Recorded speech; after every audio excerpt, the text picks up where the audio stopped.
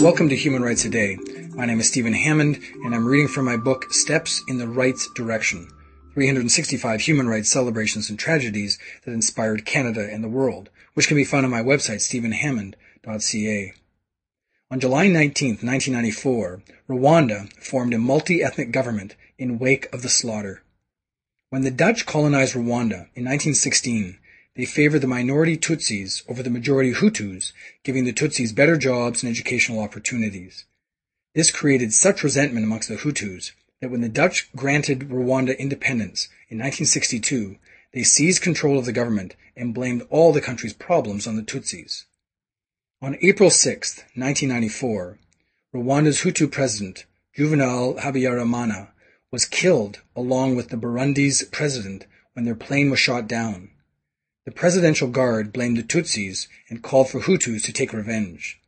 Insurgents killed opposition politicians, including moderate Hutus. The UN withdrew its troops after 10 of its soldiers were killed. Within 100 days, 800,000 Rwandans, mostly Tutsis, had been slaughtered.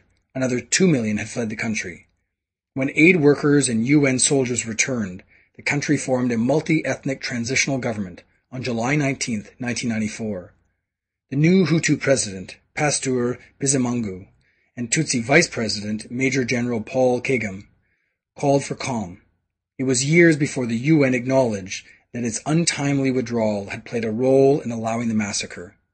That was July 19, 1994. If you'd like to hear a human rights story each day, be sure to click on the subscribe button, and I'll tell you another story tomorrow. If you want a link on your website to these podcasts, send me an email at stephen@stephenhammond.ca, and we'll get you the necessary code and instructions.